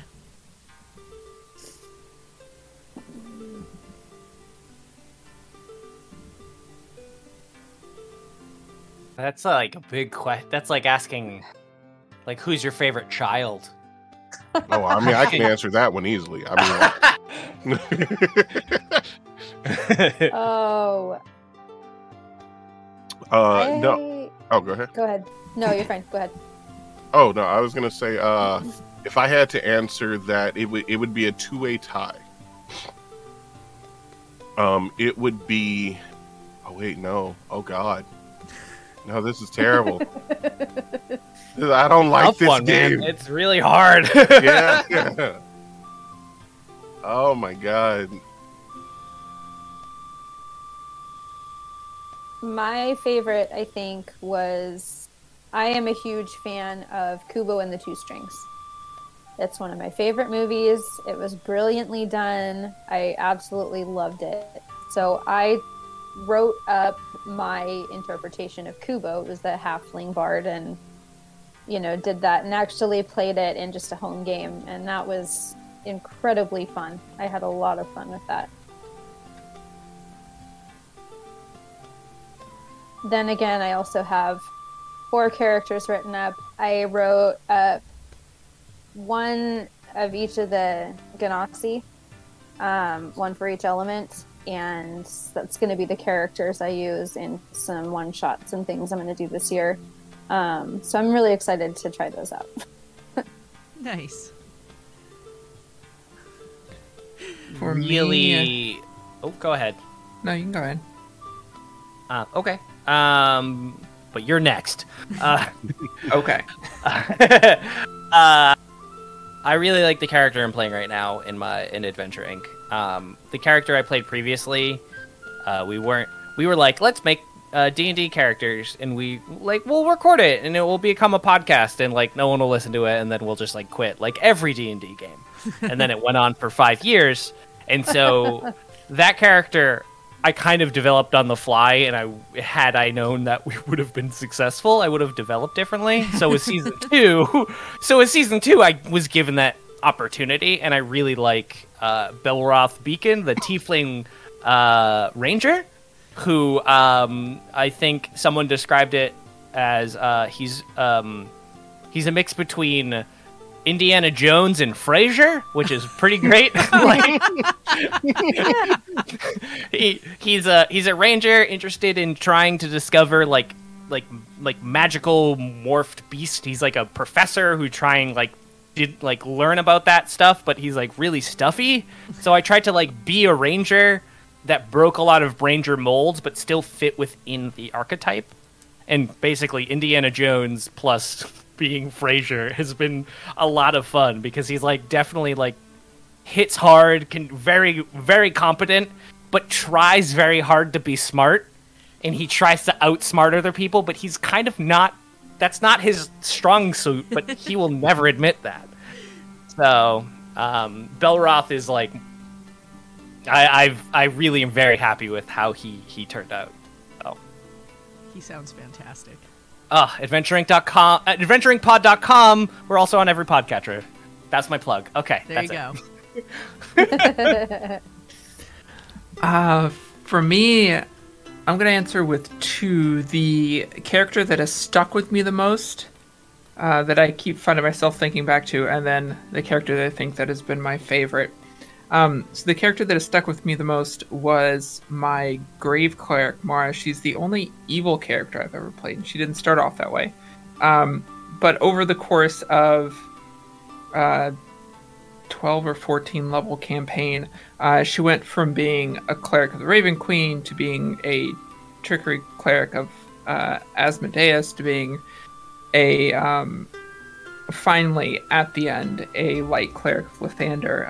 And she followed this whole arc of, because of her resentment for being chosen by the Raven Queen, this arc into being a cleric of Asmodeus, and this descent into not like cartoony evil, but kind of ambivalent evil, and then at the end kind of finding her way back, and explored a lot of themes about how people who are not bad people just end up kind of on that track, and she's one that I always think back to. But I think my favorite character to play was Q, who was my Eladrin dancer. She was a dancer. She was a performer when she started adventuring with the party, just their first story, to see all the towns they were going to and all that. But mechanically, she was a swashbuckler. So she would spin and dance in and out of battle using the fancy footwork mechanic. And over the course of this adventure, she went from being just their first story to eventually multi-classing into fighter and becoming kind of like the party's protector, doing battle master maneuvers to spin in and move people out of the way and move back out of battle and stuff like that. Became kind of this rescue unit protector. And I had a lot of fun kind of reflavoring the classic swashbuckler mechanics into just a dancer who wasn't a bard. That was a lot of fun. That's cool. The first character I fell in love with, first time I played like in a proper in-person campaign, not trying to make it work at Adventure League, like actual group who wants me to be part of. I played in, it was a UA at the time, the Invention Wizard, and I freaking loved her just as like a personality. It's anti-establishment wizard, more so just wanting to have fun. Big old afro that like whenever she'd use her lightning magic would suddenly unpop all the braids, and it was just a good time playing her. But lately, the character I've been playing in a home game that I really, really have been enjoying has been a Plasmoid. Not a humanoid Plasmoid, more of a Yaphet from the Orville Plasmoid, who is a fighter and a bard, so I get to have my electric lute and my Sunblade. I don't know if those are showing up in frame. And I've got dog balancing on my knee Spock. Oh, he's going for the biscuit I had on my desk. A lot going on. I have a lot going on. I've got like so many things balanced on me right out of frame. And anyway, I've just been enjoying him because he is I just like being Goopy Boy. I just like being a dude who is made out of goo. And there's nothing weird or, creepy about it. Just he's a dude who is out there, who's going through space doing fantasy adventure, who is a disgraced knight, whose order basically fell out of favor, and he tries to believe in the virtues and goes through that whole sort of rebuilding and finding true purpose in the cosmos, while just being a blob of goo with a mouth on it. I don't know, something about that just makes me feel good. I also just like, because he's always chaotic, he always has such a high armor class when he starts using his battle maneuvers and blade flourishes, because multi-class. I just like to imagine how annoying it would be to fight a blob who's just like swinging with like 3 blades a turn. I don't know, something just fun about that. So it was explicitly put in chat that I couldn't say my character Edabrix, so I'm not gonna say my character Edabrix, even though she's definitely one of my favorites. She was a halfling rogue in a Pathfinder 1E campaign, but she multi-classed a couple of times. So she was actually a rogue fighter ranger. And she was pretty badass. So I'm gonna go with a character that I played. I didn't play her very long, but it was a streamed game that I ultimately ended up having to back out of because of scheduling issues on my end. But I loved that character. It was a Savage Worlds World of Darkness crossover game. So we were using the World of Darkness lore, but the Savage Worlds rule set. And her name was Claudia, and she was a werewolf. And my God, she was such a bitch. And I loved her.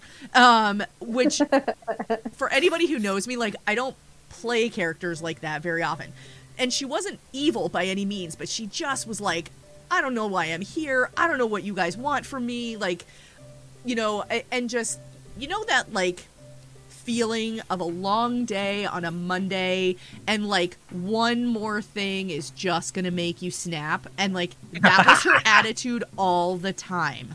And oh, she was just it was great because the stream was Monday nights, and so I had just gotten home from like a super long day at work. I was commuting an hour each way, raced through making dinner, and so like that was the mindset that I was typically in by the time I hit the time for the stream. So it was great. Like I was able to kind of channel all of my daily frustration into her, and then I was like, all right, that was very cathartic. I feel better now, and I can move on with the rest of my week.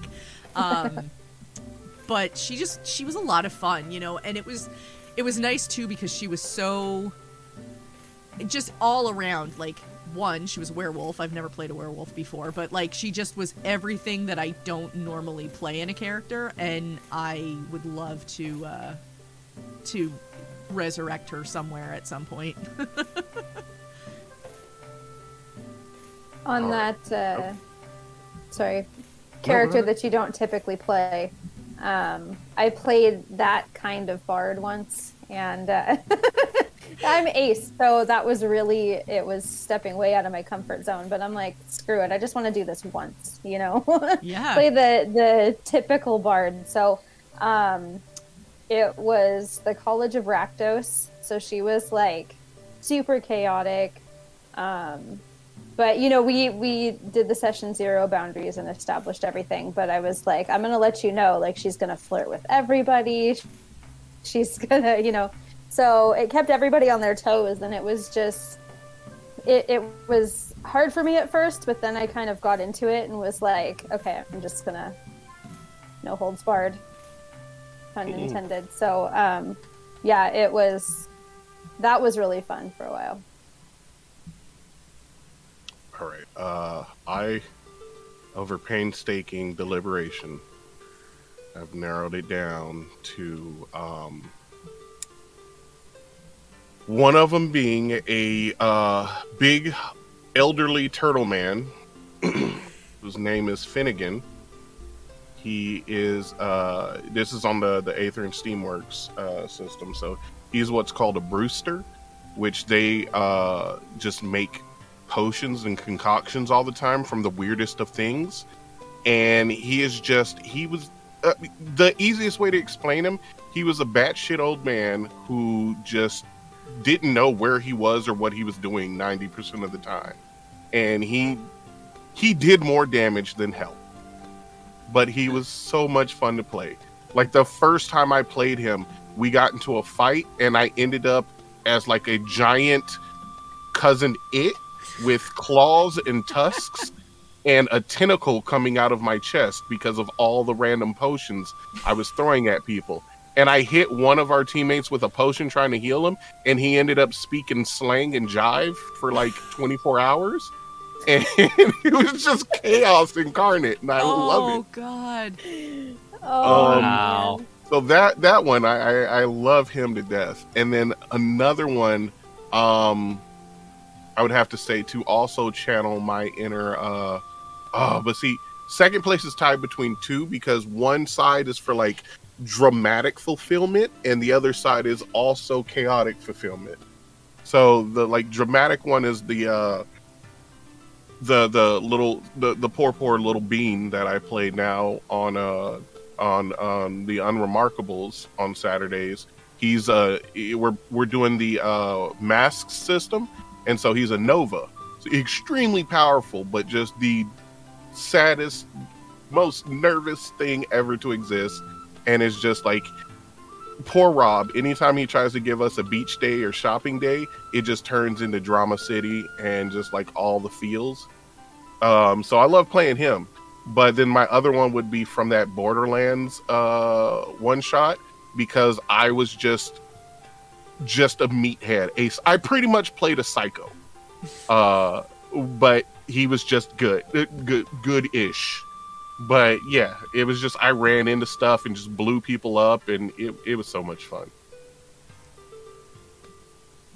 As someone whose go-to torture my players NPC is an old turtle man. I have so much respect for you right now. You gotta like set them up on like a play date. Oh, if you wish. All of a sudden, you're just gonna be like, "Oh, hey, how you doing?" Yeah. Oh, hello there. How are you doing? You want to blow some stuff up? Oh, that's gonna be great, especially the voice difference. Yeah, let's blow it up. Let's go. We gotta do it. We gotta ship it. I'm down. That poor GM. Whatever happened, just like, don't write anything down. You're improvising tonight, baby. Let's go. To be fair, most of the time that is my only rule in Session Zero is just don't write things when I'm playing because I'm not gonna go buy them.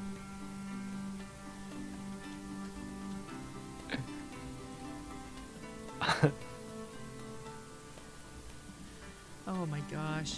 I love some of the stories that people have about their characters. I think they're super fun. And then I'm like, man, I want to watch all the streams and listen to all the podcasts, and it's hard. It's so hard. You can't. It was funny. I was giving the cast of Telluride crap on Facebook, not Facebook, on Twitter the other day because they recently released a couple of 2-hour-long episodes, and most of the episodes that come out from that group have been 1 hour. And I was like, guys, you totally wreaked havoc on my listening schedule. Like, you have no idea how messed up I am now. It's so, like, it's such a bummer to, like, as someone who finds themselves, like, going through phases of, like, creating a bunch of stuff and then being like, wow, I'm burnt out. I gotta do nothing right now. It's such a bummer to like meet other creative people and be like, oh man, your podcast, your stream seems really cool, but I'm tired and I like you. And I want to see. I like you. I'll support you. I'll retweet you. I'll do whatever. But like, I don't know if I have the bandwidth to know. Like, I know your story is super intricate. I still gotta get caught up on like 4 seasons ago of TV. Like, I don't have this. It bums me out because like there are so many cool creative things right now when like if you ever go to like a convention or you ever like just do one of these things and you meet all these lovely people who are making cool stuff all the time, you're like, now I have like more. I can't have this many friends. No. Yeah. I mean, stop being my friends, people. Why do you like me so much? Yeah. Get away from me. I'm busy. I feel you on that one. Sorry. Oh, no, I was just going to say, I'm a big advocate of, if you're running a show that has, like, seasons or an ongoing campaign, do consistent recaps, right? Make it something that if you're a new listener and you don't have a ton of time or space or commitment to binge all 40, if you're lucky, 40 episodes of someone's series, it's a big favor to your listeners to have that flexibility of, here's what's the story's up so far, and if they like the chaos, they can just keep on listening. I try to have fun with our recaps each episode. We do like yearly ones, which maybe we should do them more frequently. Because our first campaign was 5 years. That means there were at least 3 to 4 there was 3 recaps. 4 recaps? I don't know. It's fine. It's funny because I listen to a couple of podcasts where they'll do that, like halfway through the season, they'll do a recap episode. So they're like, okay, if you're brand new, you can start here and dive right in. Yeah, no, I still go back and listen to the whole backlog because I feel like I'm missing context otherwise. Yeah, absolutely. There's inside jokes and all kinds of, yeah, definitely. I was all proud of myself. I'm like, yes, I'm only 12 episodes away from being caught up on From Afar podcast. And then, no, that's all gone. And that's sort of like why we structured our show. I mean, we figured out what our show was year 3, and then we weren't done with the story. Yeah. But like that's why going forward we're gonna like break it off into like this is the first part. If you will only be enriched by listening to the first part. If you start here, you can start here. Yeah. Which is also hard to do.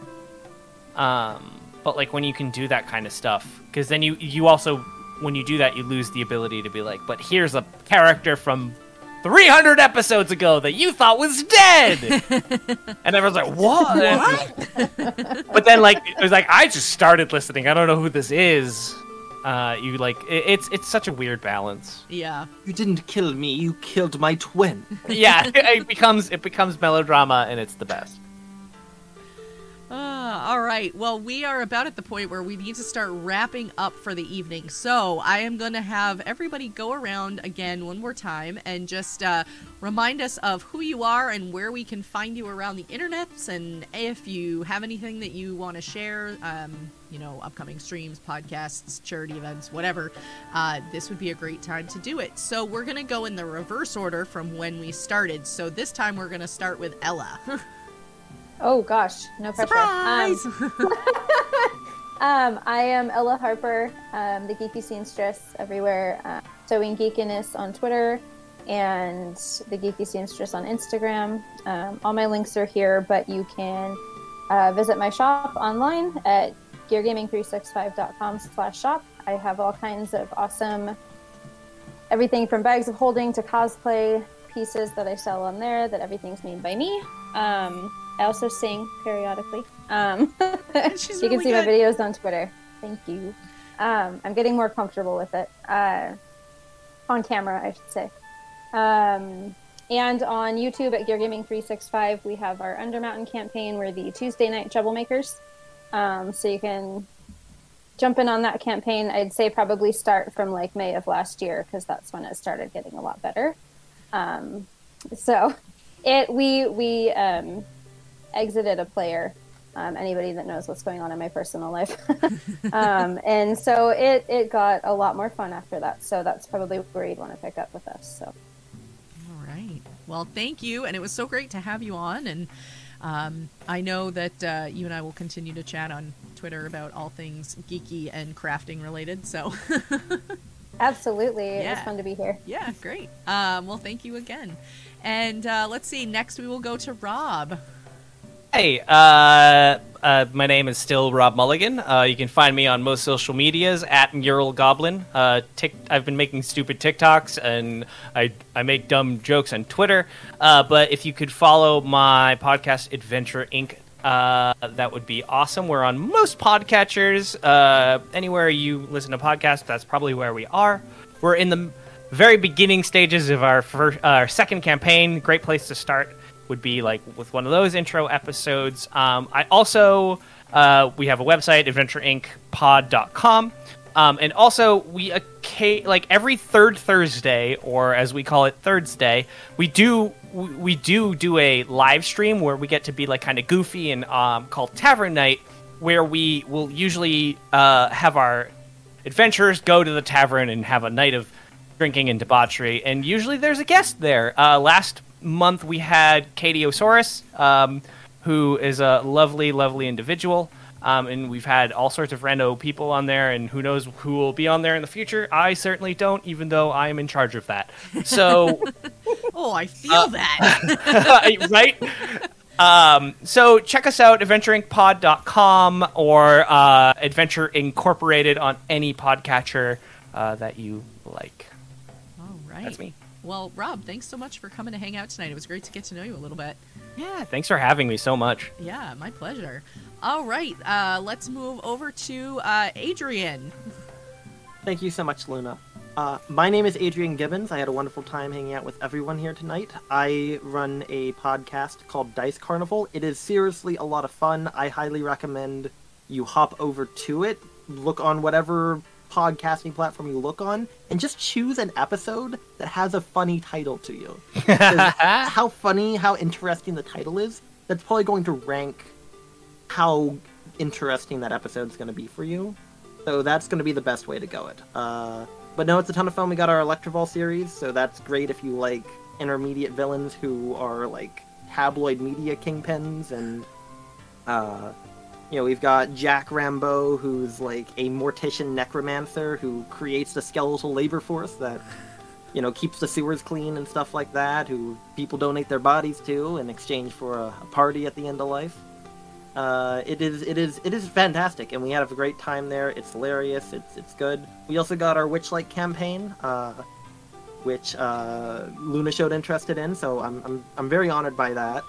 Which we produce in collaboration with members of the Homebrew D&D podcast, which is a more sci-fi bit, but it's a lot of fun. A lot of sort of intrigue. I've changed some stuff in there to be a bit more of an interesting in-game plot. But we're slowly building our way up there. So be sure to check in every Tuesday, because we literally upload like an hour-long episode every Tuesday, and sometimes more than that. But we keep it fun, we get good recaps, and we would love to see you there. Awesome. Well, thank you so much for coming to hang out. It was great. Another person, it was great to actually be able to put a face to the name. So thank you so much for hanging out tonight. If I can say one more thing, Misha has been on this program before. Yes, yep. She is she's an amazing player on there. You've got to check out her characters in both campaigns. So. Yes, yeah. Really enjoyed having Misha on too. Well, thank you again. Bees! That's me. I'm gonna try and shove everything I have into a very short and very quickly spoken little spiel. Let's see how that goes. Believe in you. Guy, go. So I'm gonna start. The important thing. Hello, everyone. I am Big Bees. You can follow me on Twitter at BigBees_, where I retweet everything that comes across my eyes. You can also come hang out in my stream at Big_Bees on Twitch, where I do a variety of I just do random games. I'm a variety streamer. I do a lot of scary games at night because people love to hear me scream. And we're playing through Darksiders, the Darksiders series during the day. Now, to channel Ace Ventura. You can also catch me on RFK on Saturdays when I play a superhero campaign. I will also be doing a Pokemon 2-shot on that channel one of these days. Please message me if you want to play. I'll be doing multiple runs of that, so if you don't get in the first one, you'll definitely get in on another one. I will be on the one-shot channel's Twitch channel doing mid-February, Tuesdays, 9:30 to 11:30 EST with Iron Edda Reforged Bubble Campaign. I will also be on the one-shot podcast doing a bunch of different games there. I will also be I'm recording some awesome stuff for Skyjacks, so check it out. I'm also doing a couple of other things that are in the works right now, so follow me on Twitter or Twitch and you'll find those out. Love you all. It was great having me. Thank you, Luna. I love your face. There. He didn't pass out. I am impressed. You think that's my first time? No. Oh, I know for a That's a fact high it's time. not, actually. Well, Bees, again, always a pleasure. It's always so great to have you here. I love your face, and I love when we get to hang out together. So, Hell yeah. Yeah. I'm excited that you've been so busy lately. If you love Luna, she will definitely be playing the Pokemon one-shot. It's true. It's true. I've done a Pokemon one-shot with Bees once before that we never actually reached the end. Yeah. Sadly, we couldn't because that was he had to pull that because he got legal action against him. Sadly, because Watsy's just thirsty bitches. Yeah, but it was tragic. Yeah. So I decided to make my own system. So there you go. We can get that closure. All right. Well, thank you again. All right. And we will round it out with Anna. Anna, thank you so much for coming on today. Yeah, thank you for having me. It's been a whole lot of fun. I've really enjoyed it. So I'm Anna, aka Archival Dust Bunny most places on the internet, queer and trans advocate, museum worker, and TTRPG streamer. You can find me on Twitter at Archival Dust Bun. I stream a lot of places. The ones I'm going to mention tonight, though, Tuesday night, you can find me on Black Feather Guild, playing our Champions of the Fae game. It's a 5e Feywild campaign using the Champions and Children of the Fae supplemental from the DM's Guild. I play a Selkie sorcerer. We have maybe 2 brain cells we share throughout the entire party of Fae creatures. but we're getting the job done, and I think that's what's important. It's a lot of fun. Sunday nights, every other Sunday, you can also find me on Guild of the Phoenix playing Cyberpunk Red. I play a med tech who, like every other med tech in Cyberpunk Red, is overworked and desperately trying to keep a party with the Death Wish alive. Coming up, you can also find me playing games on Weave the Tale, TPK Roleplay with the TPK Roleplay Coven, and Slady's ATL for an upcoming charity game next month. And then, of course, you can find me on Response Team Omnicron, a Lancer actual play podcast playing through the No Room for Wallflower campaign setting, following a PR team who unexpectedly finds themselves on the front lines. We center roleplay-focused characters and narrative-first combat, a really unique take on the Lancer mechanics, while still maintaining the Lancer mechanics. We pull a lot of themes from sci-fi and war movie genres, and we've been told that we often sound like a radio play because of our role-playing. So if any of that sounds interesting, definitely check us out. You can find us anywhere you normally get your podcasts, and on Twitter at RTOmnicron. And our website is not quite up yet.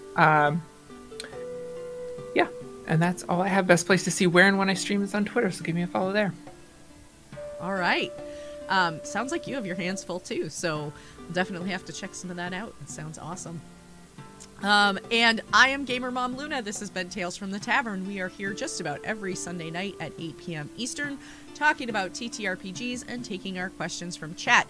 If you missed any of tonight's episode and you would like to go back and see it, or if you just want to go back because something caught your ear and you want to revisit it, the episode will be up on YouTube probably about the middle of this week, and then we will be available in podcast form, Ears Edition as I like to call it, and that will be available next Sunday, unless you listen on Spotify, and then you get video podcasts, so you can check out the video podcast there. And I think that's it. But like B said, I'll be streaming Pokemon 2-shot, 1-shot, I don't know, Pokemon stuff.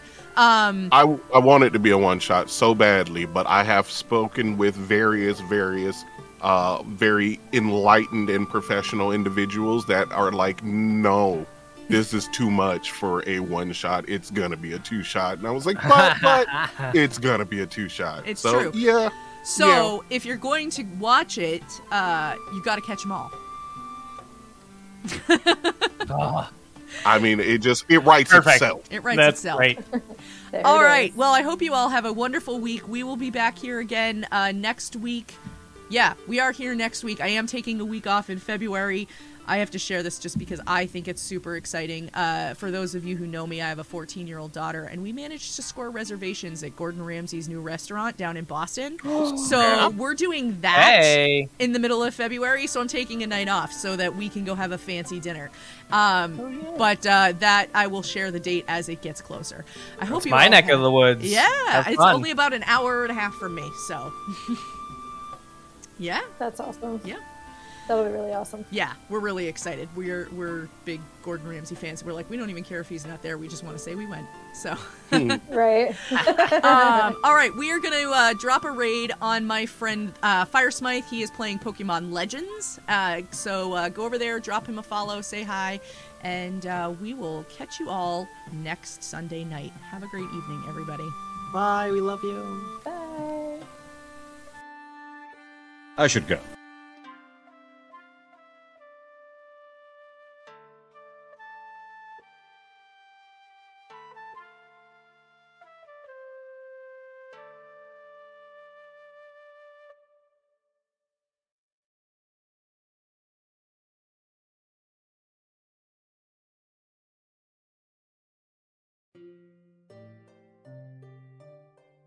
Thanks for tuning in for another episode of Tales from the Tavern.